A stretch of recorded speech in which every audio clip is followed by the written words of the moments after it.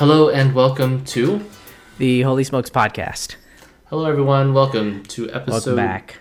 episode 13. Lucky 13. episode. We made episode. It's an episode. Episode 13. Yep. All right. So Nate, how's your weekend? Weekend. Yeah, because you can ask that now because we're now recording on Mondays. Yeah. That's what's going on. Mm-hmm. We used to record on Thursdays. Now it's Mondays. Yeah, now it's Mondays. My weekend was pretty good. What did I do? Went to do like a little brunch thing with some of my wife's relatives that are going to be moving out of state. They just got married and just got back from their honeymoon. So, cool. I think they're moving to Colorado or something like that. I'm probably wrong. But yeah, I just like hung out with them for a little bit. I'm trying to remember what else he did. I think that might have really been it. Yeah. What about you? Yeah. So my mom was visiting. So she flew up from Southern California to spend the weekend with us, which is fun. Oh, that's cool. Yeah. I mean, we have an extra bedroom, so she stayed in the guest room. Spent the weekend hanging out with her. And she was, doing as mothers do. Do we not know what that means?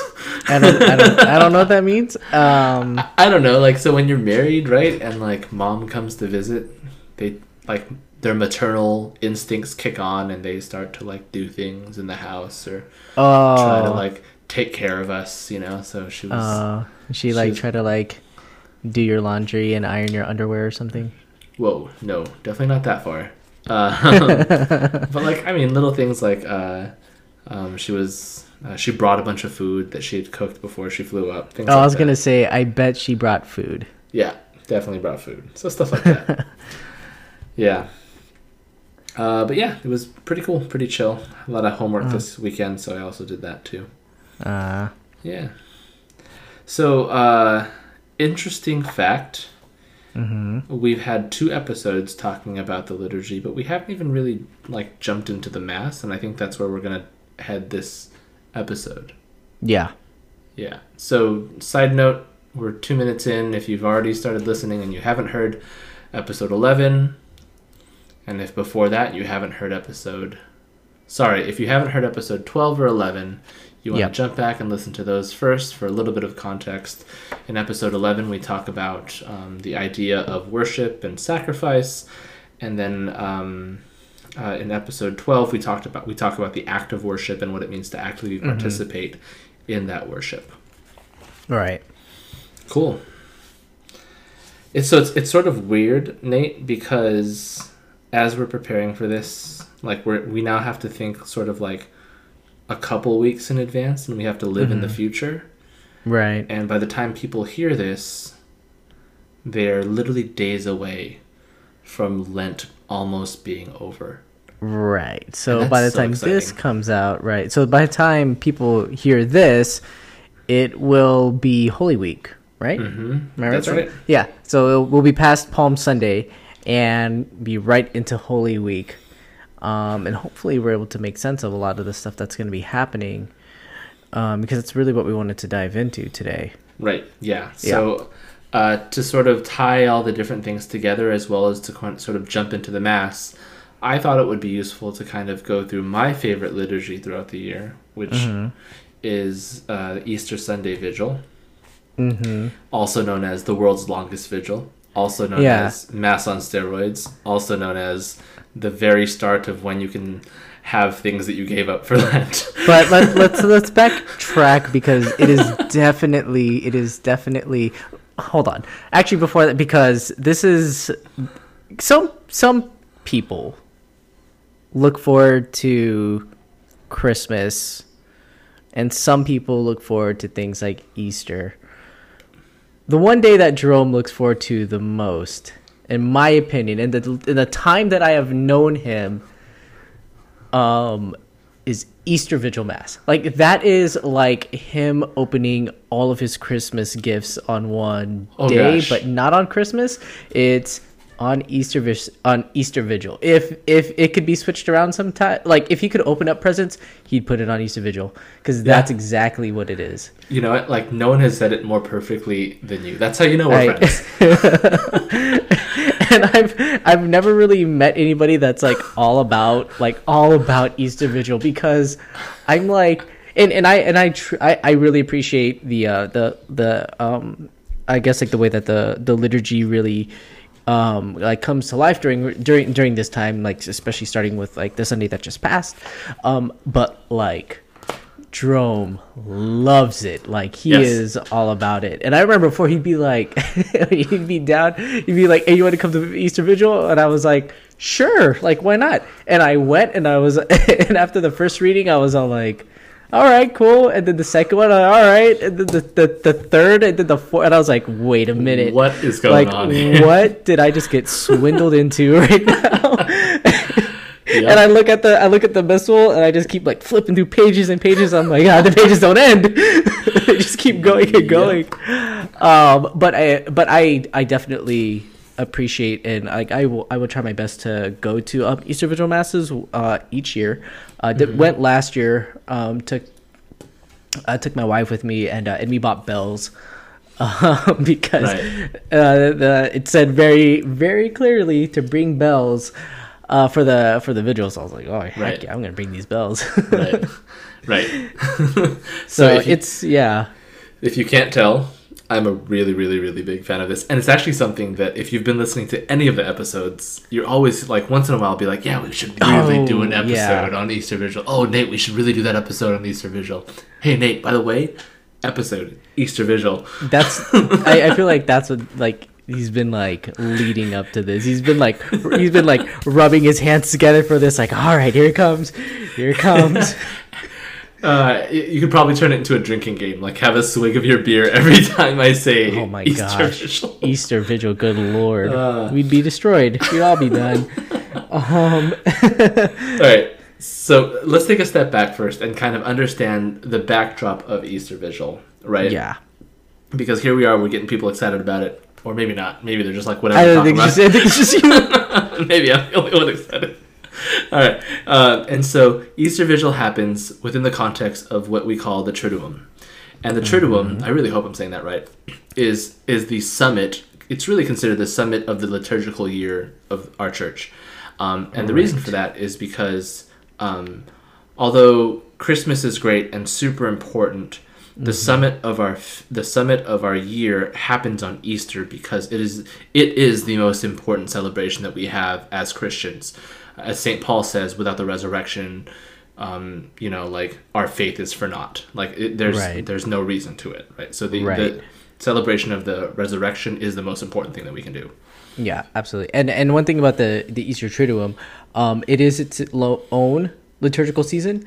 Very much like how you have Advent, you have Lent, you have Ordinary Time. The Easter Triduum is another season, the shortest season, but probably the most prominent out of all the liturgical seasons throughout the entire year. Right. And so the Triduum, as you can guess, is comprised of three things. Those three things are the Mass of the Lord's Supper, also known as Holy Thursday, the Good Friday of the Lord's Passion, and then the Mass of the Resurrection of the Lord. Those three things comprise of what we are referring to as the Triduum. In old times, and actually, like for example, I spent one Easter or Holy Week in the Philippines, and in more Catholic countries, everything shuts down for Holy Week, and especially over these 3 days. It's encouraged that people attend liturgy on these 3 days.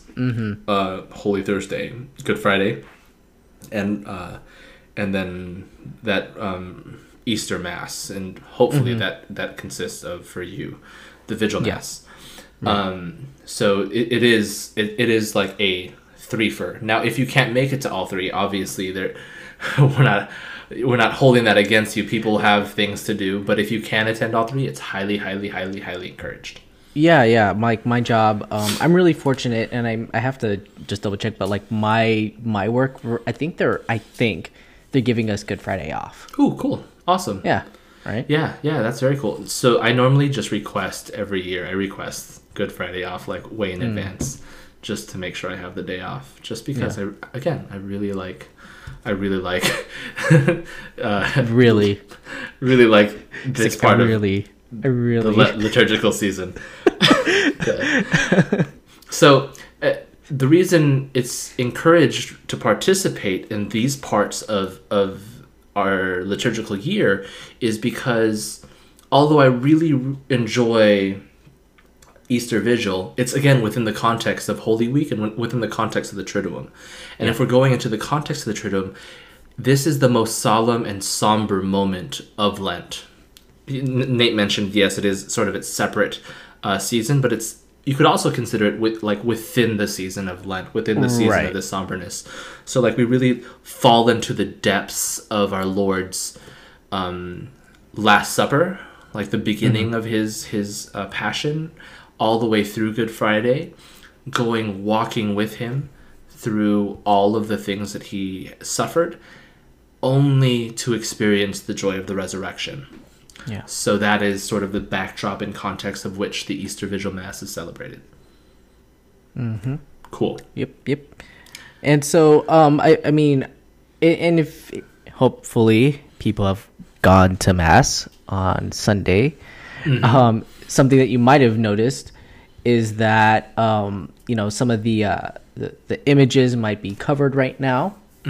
Crucifix is very much likely to be covered, and that usually that really sticks out during the season of Lent, probably more than the other Sundays, because that indicates a shift in the setting of the church, and it does kind of like set a tone for the things that are to come. And so one of the reasons why we cover up all of those things, yes, it does come before Holy Week, the Sunday prior to Palm Sunday, but we're starting to enter into the time, because again, if we're referring to the Mass as we're entering into that time in which Jesus instituted the Eucharist, right?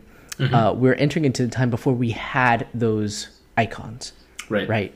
Because during the time of Christ, we didn't have the images of Christ, because we didn't have those icons yet. There wasn't a need for it. He was there, and so that's one of the reasons why we cover up with some of those icons. And I know, Jerome, you were talking to me a little bit earlier about some of the other reasons why we cover those up. It's very multifaceted. That's definitely one of those reasons. Another reason would also be that it's a deeper sense of mortification of the senses. When we talk about the liturgy, last episode we were talking about actively participating in the liturgy. One of the beautiful parts about the Holy Sacrifice of the Mass is that we are engaged with our entire being, not just our minds, but our bodies, our senses. And in this case, it's our sense of sight that is being mortified. We're taking away these beautiful and holy images. And what the Church invites us to do, aside from sort of setting apart this time to kind of go back in time to our Lord, we're also starting to mortify our senses so that we can better meditate. That's the word. So we can better meditate on the passion of our Lord. We're putting all these other holy images aside so that we can be singularly focused on the week that's to come, on Passion Sunday or Palm Sunday, and that reflection of our Lord's passion. Right. Yeah. And by the time people listen to this, it'll be the day after Palm Sunday, right? Right. Yeah. And so even then, we're walking in with palms, and we're processing, and we're welcoming our Lord, and it's sort of like this sort of joyous occasion in the same way that Jesus was welcoming into Jerusalem. We're like waving our palms. We're like, hey, Jesus, welcome. Right. Which kind of calls back to, again, another example of how we enter into the time. Yes. Right. Yeah. And so you see the use of palms. So this is where people kind of get a little crazy with the palms a little bit sometimes. Oh yeah, some little things. I cannot do the. I think I still have it. Like, this is like this crazy intricate like crucifix weaved all out of palm leaves. Yeah, and I'm like, oh my gosh, I can never do it. Like, I can't even make the little cross. Nope. Like, I try to do it, try doing it, snaps in half, and I'm like, oh well, I guess I'm not doing anything with it. Guess this is waiting for Ash Wednesday next year. Yeah. Yeah. So cool. So here we are, and right, we've been taken away from like this, all the images in the churches and things like that. We enter into the Triduum. We go into Holy Thursday, and again, all these liturgies and celebrations are beautiful. But really, right now, what we're going to do is we're going to spend time on Easter Vigil. I definitely think it would be worthwhile later on for us, or for any of those who are interested, to look into the other liturgies of Holy Thursday, of that liturgy of the Last Supper, and also the liturgy of Good Friday, which is beautiful in itself. No Mass is actually celebrated. Right. And then you have is it the Tenebrae that's celebrated on Saturday Friday or Saturday? Saturday. Okay. Yeah. Actually, if you could find a church that celebrates it, because it's hard to find one down here. We're gonna be going a bit out of the way because we try to go to the Tenebrae service every single year. Yeah, and I think actually Tenebrae it's Good Friday and Saturday and Holy Saturday. Oh, is it? Okay. Yeah, because we attend. Yeah, I thought it was Friday, because Friday and then it's Saturday is the vigil. Actually, you're right. I'm sorry. Good Friday. It happens on Good Friday. You're right. I'm wrong, as usual. Because I remember attending it.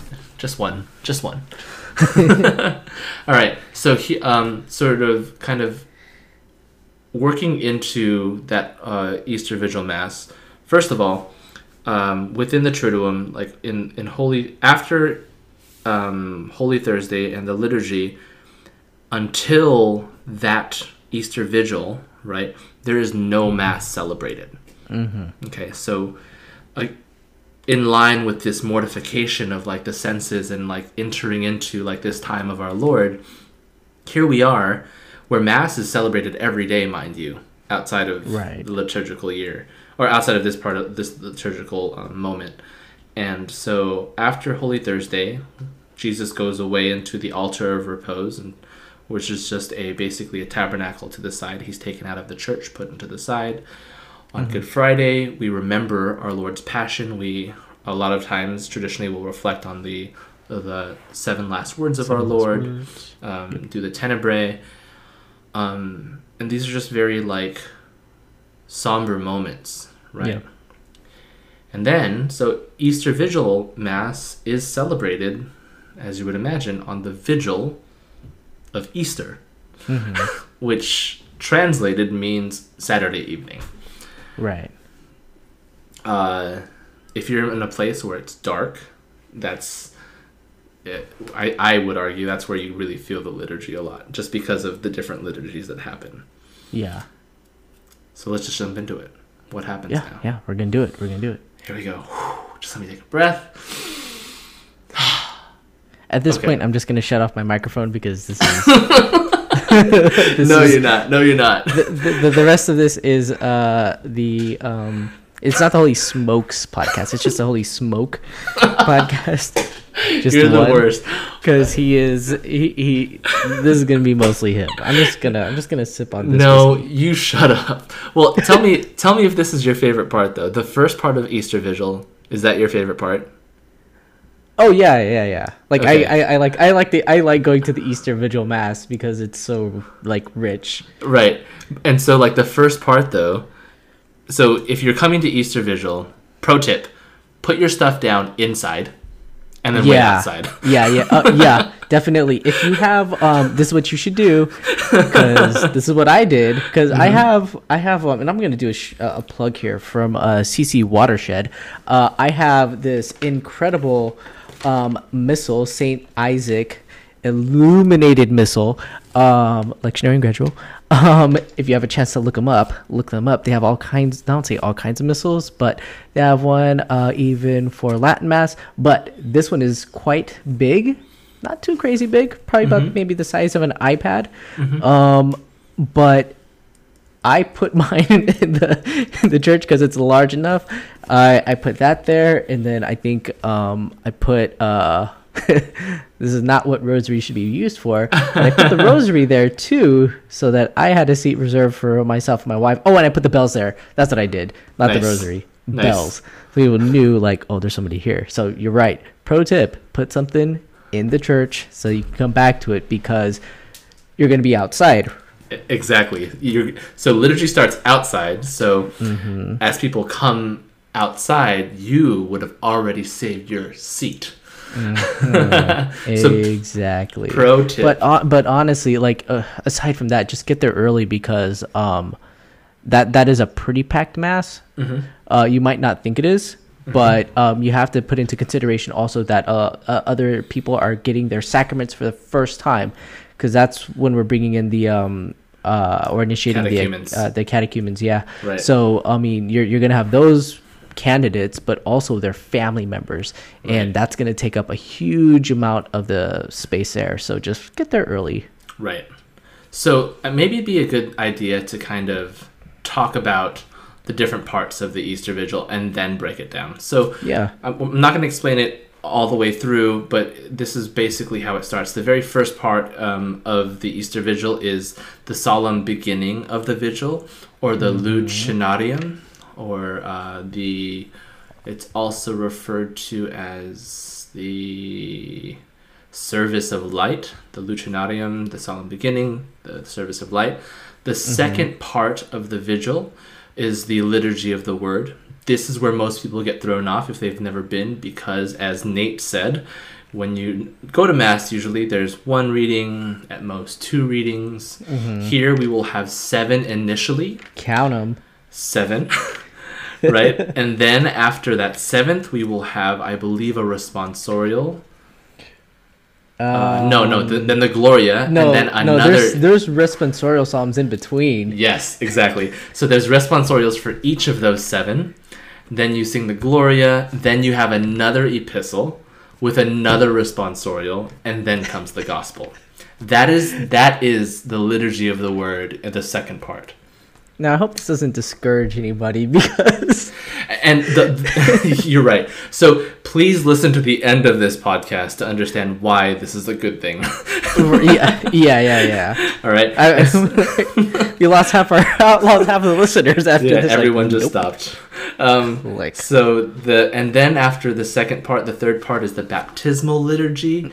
Where the catechumens who are supposed to be baptized will be baptized, and also I think confirmed if there's any to be confirmed. Yeah, I believe so. Yep. And then after that is the liturgy of the Eucharist. At the liturgy of the Eucharist is pretty much same as usual. Everything just is the same. So that's pretty much how. Oh, you want to know what? The baptism actually, from what I'm reading, is that it comes before the epistle. Oh, okay. It might be wrong. It might vary depending on the different rites. Yeah. So okay, cool. Well, whatever. There's baptism that happens. Yeah. Cool. So let's take it to the very beginning, and I think my favorite part really happens in the first and second part. Although I mean, obviously, all of it's great, right? So at the very beginning, we have the blessing of the fire. First of all, how cool it is that we have a fire. Like, it's not just a little fire, guys. Like, hopefully, if we're doing it right, there's a fire pit right outside with wood. And this is best experienced if the sun's going down or if it's a little bit darker. And so we have the blessing of the fire. Now, the fire here is blessed, and after it's blessed, it symbolizes the light of Christ. And then the candle, there's a lot of symbols of Christ, by the way, in the liturgy in general, and especially in the Easter Vigil liturgy. So we bless the fire, and then we bless the Easter Vigil candle, which will be used all year during baptisms and things like that. And it actually will be used all of the Easter season. And the candle is blessed. There's a prayer over it, Christ yesterday, today, the beginning and end, Alpha and Omega. There's a specific formula for the blessing. And in this blessing, and the lighting of the candle, we now see the candle, and every time the candle is lit, it represents Jesus carrying the light of the world, being the light of the world. So this candle is very sacred, and we'll see the use of this candle later on. Although we won't talk about it in detail, the candle, for example, is dipped in the water, which is representative of a lot of different things and echoes to the parting of the Red Sea. It echoes to Jesus being baptized and sanctifying the waters. So this candle plays a pivotal role and reminds us of Jesus, Jesus in that form, and reminds us what he does and for our salvation. Right. And another thing that the priest will do is that he'll cut the Paschal candle with a stylus, and he'll make the Greek letter alpha, which will go above a cross. He'll make the omega sign below, and then the 4 numericals of the current year between the arms of the cross. So like that's what those symbols and what those markings are meant for. In case if we're like, oh, what are those little things on there? That's what it's for. Right. Yeah. And so after the candle is like signed with the stylus, I always thought stylus was a funny word, just because when we think of stylus, we think of like we think of like a tablet. Yeah, exactly. So here we are. The stylus. It's drawn with the alpha omega, the year. They put these little like dart incensey things on them as well. Yeah. And then the priest will bless the fire and take a wick and light the wick from the fire that he blessed and light the candle. And then the procession begins, and we, the faithful, follow. It should be a deacon if a deacon's available. We follow the deacon with the candle, if not the deacon, the priest. And the deacon will chant, or hopefully chant at different parts of the church. He will chant Lumen Christi, or Light of Christ, and then we say Thanks be to God, or Deo Gratias. Deo Gratias, yep. And this is just reinforcing what we are explaining about the candle, is that this is the light of Christ. And this is, again, one of the most beautiful parts of this liturgy, and just the liturgy of the church in general. Go ahead. Yeah, and just to try to kind of like paint the image, it's you're entering into this church, no light. It's all completely dark, and all you have is to guide you through the church is this one lit candle. Yes. And the voice of the deacon as he goes, or priest that he as he processes in. And so we are following that light. And what that does is, like, that light, and why it's done at Easter Vigil, why it's done specifically at night, it's because it's this light that is like a splinter in the dark. Yes. Right. Yes.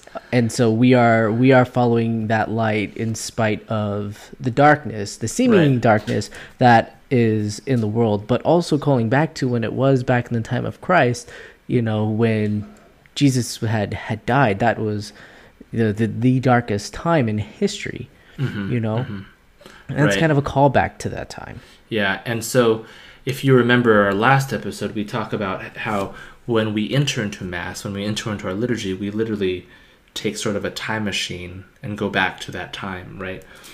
We also look at the church, and Pope Benedict talks about this in his book, Spirit of the Liturgy. The church in itself, during that moment of the celebration of the liturgy, represents the cosmos, the universe. And just to reiterate what Nate said, all the lights at this point of the liturgy, because you're lighting the fire and you're not doing that inside the church, that is outside the church. So as you process with the deacon or priest towards the church, now in the church actually, all the lights are off. And so that is representative, like Nate said, of the cosmos lacking this light of Christ, and he becomes that singular hope. And so it's chanted 3 times at the door of the church, in the middle of the church, and then when he arrives at the altar. Yep. And at the altar he stands and he faces the people, actually, when he chants Lumen Christi, which is also significant because the entire time he walks in, he goes and he just chants it, and this time he chants and he faces the people, saying Lumen Christi.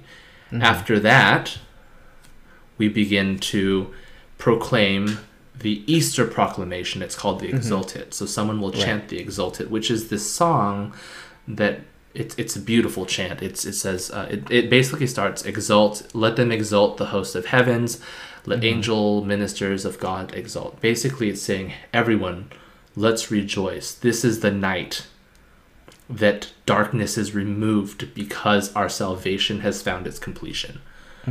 Jesus, the only Son of the Father, his only begotten Son, who paid for Adam's sin, he has paid for it with his own blood. He is resurrected, the feast of the past. It just recalls everything. And at this time, the light from that Easter candle is taken by the servers and is passed across the entire church. And so this... Go ahead. No, go for it. And so this dark church, this cosmos that's dark, is slowly and slowly and slowly, as this light gets passed from the server, from the ministers to the people, and from brother and sister in Christ to brother and sister in Christ. This very light of Christ engulfs the entire church, where the church is no longer dark, and you can see clear as day everyone around you. Right. And that light, that illumination, like figuratively and literally represents like us, where we receive this light, and that we are, as scripture says, the light of the world. Yeah. This is just a prefiguring of our calling, of what we're supposed to do with that light of Christ, with this good news that's proclaimed in the Exultet. And it shows us truly and concretely as Christians what happens to the darkness when we not only accept the light, but pass on that light. Exactly. We receive that light from others. Yeah. Honestly, Nate, this part of the liturgy, if I've had like a really good Lent, it gets me every time. Like, not that like I'm in like bawling in tears, but like there's so many feels like in this general portion of my body, like my heart, there's so many feels. And like it makes you realize again and again sort of the love that Christ has for us, to entrust us with that light and to actually give us that light, and to say, here, like he hands it to us. Yeah. Right? And that's something that you definitely, hit on the head right there. It's like Christ entrusted to us these incredible things. He entrusted to us the sacraments, and to administer them, and to have them, and to hold them, to use them, right? And I think that is so just very evident during specifically this liturgy, because you're getting a blessed flame, which is not celebrated anywhere else or other time in the year, where a fire is blessed and is then distributed to the people. And that says, you can ponder that for a long time. Like that can embody so many different things, and that I think sometimes when, going to mass and getting into the motion of things, this is a liturgy that is very special and unique, where it, to me, at least for me, like it speaks so much, and it reminds me of so much. Like this is there is more to this than what I normally see and what I know, and it's a good way to just remind me of all of that. Yeah, absolutely. Yeah. And I think if at the very, very least, there's at least one miracle that happens every Easter vigil, is that a mother or father's hair is not burnt by their child holding that candle. Oh yeah, for sure. If there's proof of Christ being in that liturgy, it's everyone's leaving with their hair. I know, right? But I remember, cause remember last year, I remember last year when me and my wife, we went, and we had the candles and everything, and we're standing there through all the different readings, and part of the on the candle there's a little cup where it catches all the wax, but there was like a little gap. And so when she was holding her candle, the wax was dripping down, and it was like dripping on her hand, and and she was like, I could like feel her like and see her from the corner of my eye like twitching. I'm like, what's wrong with you? And she's like, it's the wax, it's the wax, it's the wax. It hurts. It hurts so much. It hurts. I was like, that's so funny. I was like, I am so sorry.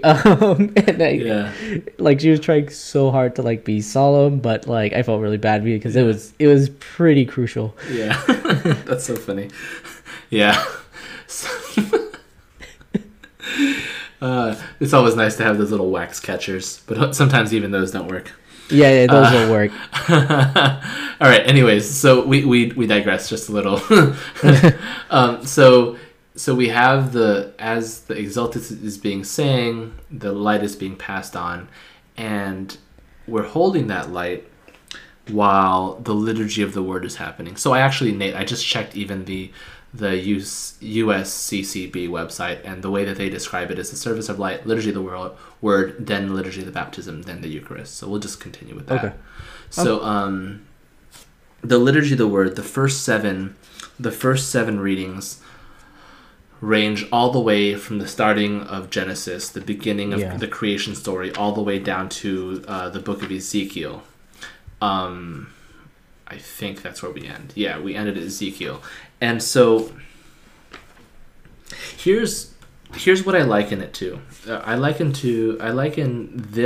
these readings and the responsorials that come with it. So guys, take a seat. Or not really take a seat. Follow the motions and postures because you are sitting, standing. There's a bunch of different things that you're doing here.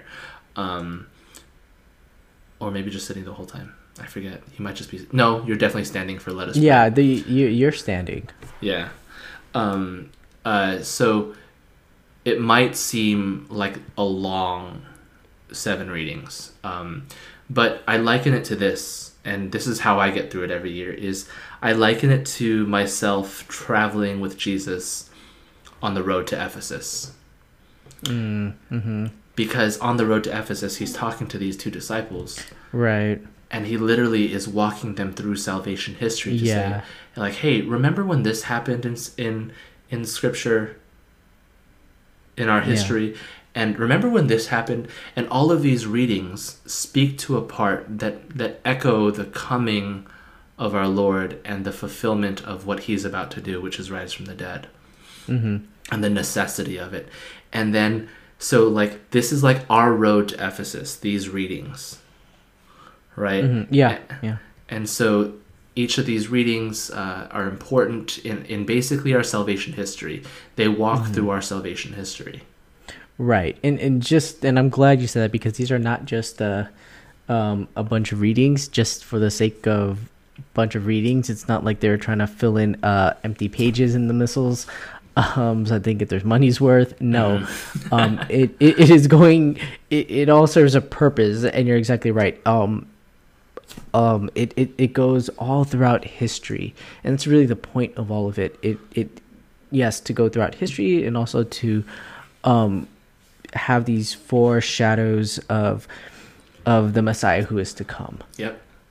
And then after the first 7 readings are said, before the 8th and final reading, the epistle from Romans, or depending on what if this is the ordinary or extraordinary form, we'll sing the Gloria. And here's the cool part about the Gloria.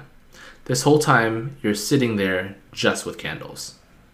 Right, throughout all the readings. And if it's dark, it's a little bit hard, because if you're trying to follow along in the booklet, all you have is like the light of a candle, which is still more than what you had earlier walking into the church, which was no light, right? Yeah. But then as soon as the intonation happens for the Gloria, the intonation is the organ being played before the singing starts. So like the first 5-6 notes of the actual chanting. As soon as we start singing it, the lights come on in the church, the actual lights come on, and the altar candles are lit. Yep. And like Nate said, this is the part, like if we think of what Gloria is, right? The Gloria is, it's a song of praise to God. Glory to God in the highest, and on earth peace to people be of goodwill. We're praising God, we're blessing God, we're adoring God, we're glorifying God. This is a hymn to glorify and thank God. Yeah. And again, the fact that this is this Easter celebration, there's nothing more to be glorifying him for. There's nothing greater to be glorifying him for than what we're celebrating. Right. And so Nate and his trusty bells will be ringing his bells the entirety of the Gloria. Yep. It's also important to note, even in the extraordinary form, that bells are taken away after the liturgy on Holy Thursday. So we don't hear any bells. And in some cases, for some of the ordinary form, for the Novus Ordo, bells are taken away for all of Lent. Right. Some parishes opt to do that. And so this is the first time you're hearing bells. And bells, liturgically, symbolically, are a sign of joy. And so everyone ringing their bells, it's like they're partaking in the joy of the resurrection. Right. And all the things that we were talking earlier, all the things that were veiled, all the images that were veiled and covered with these purple cloths across the church, all those are taken down. The altar that was barren because of the taking away of all the things on the altar from Good Friday, the altar is set and ready for Mass. Right. Hopefully by the end of the Gloria. That's something that they practice for days, by the way. And, Yeah. you know, props to all you altar servers out there. Yeah. Yeah. So that happens during the Gloria. Nate's favorite part. Yes. Yeah. After the Gloria, and you know, and another thing too to kind of mention is that the Alleluia is sung, right?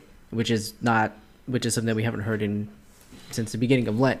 So you bring that back, you bring the Gloria in, and then after that, you get into your reading. So technically, yeah, there's 7 readings, and then you have your 8th, the Epistle, and then you have your final 9th reading, which is the Gospel, which is, you know, the Gospel.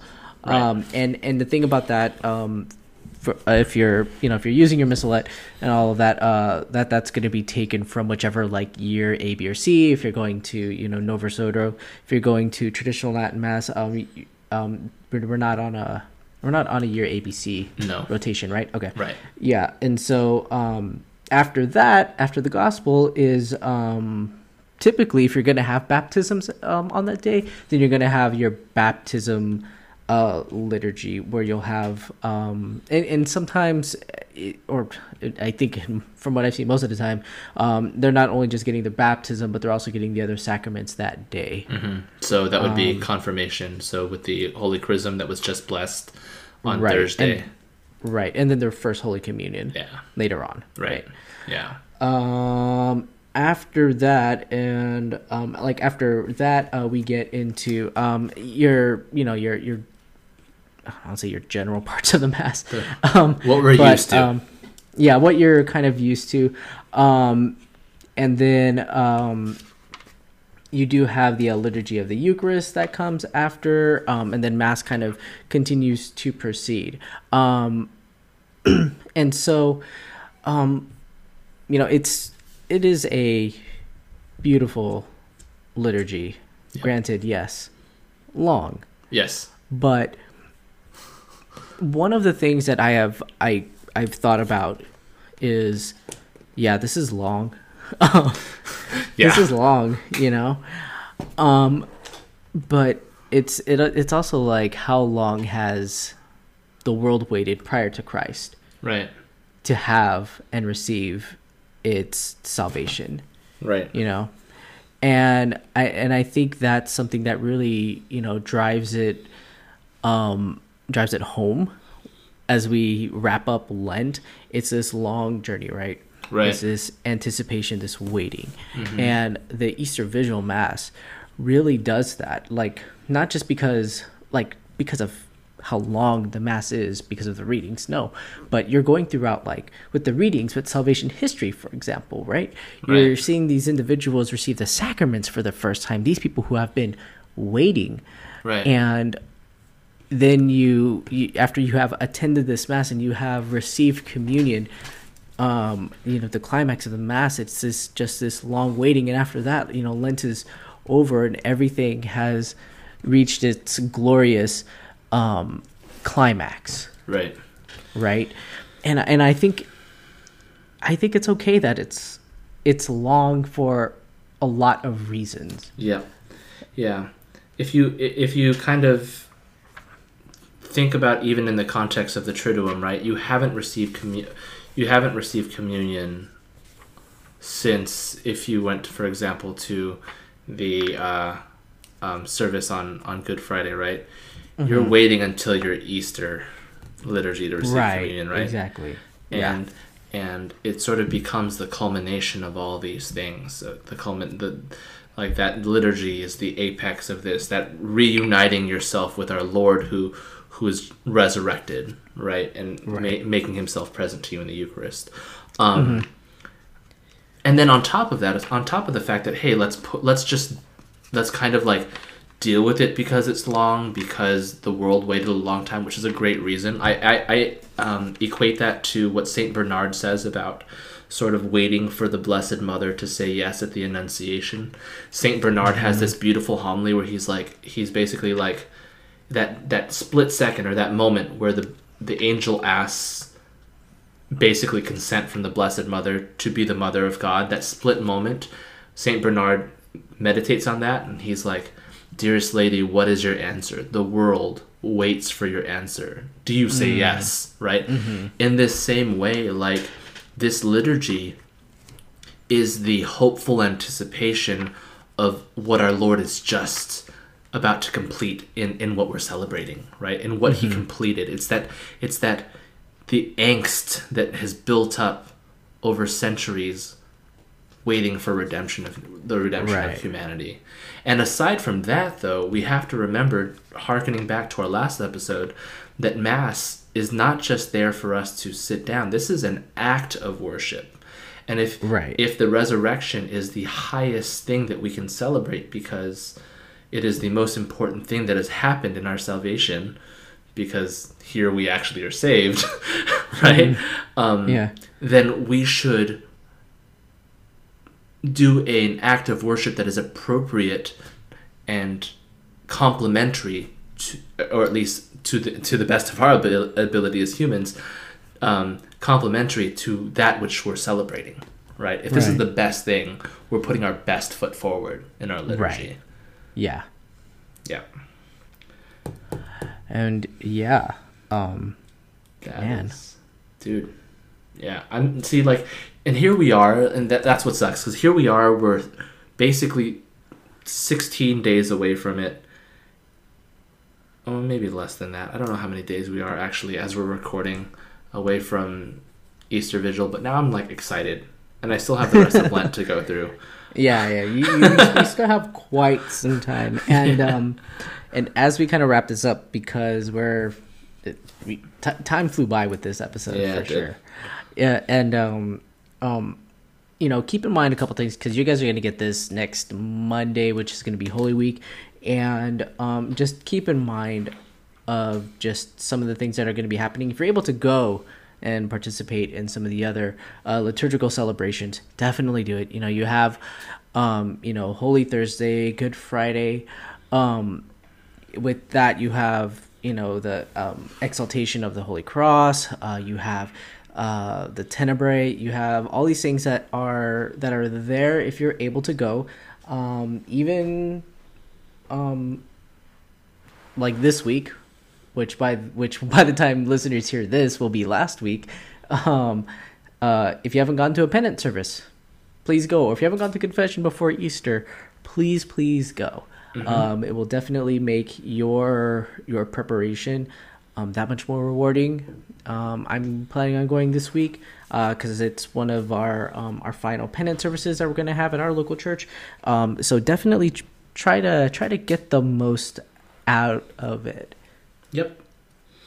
Yeah, and I think maybe next year, we could probably talk about Good Friday and Holy Saturday. Yeah, definitely. Or Holy Thursday. I'm getting all mixed up right here. Yeah. But yeah, I think we can definitely try to plan that out next time for next year. Yeah, cool. Awesome. And I think with that sort of ends this episode. The episode that I feel like I'm just like, I'm ready to take a nap. I'm just relaxed now.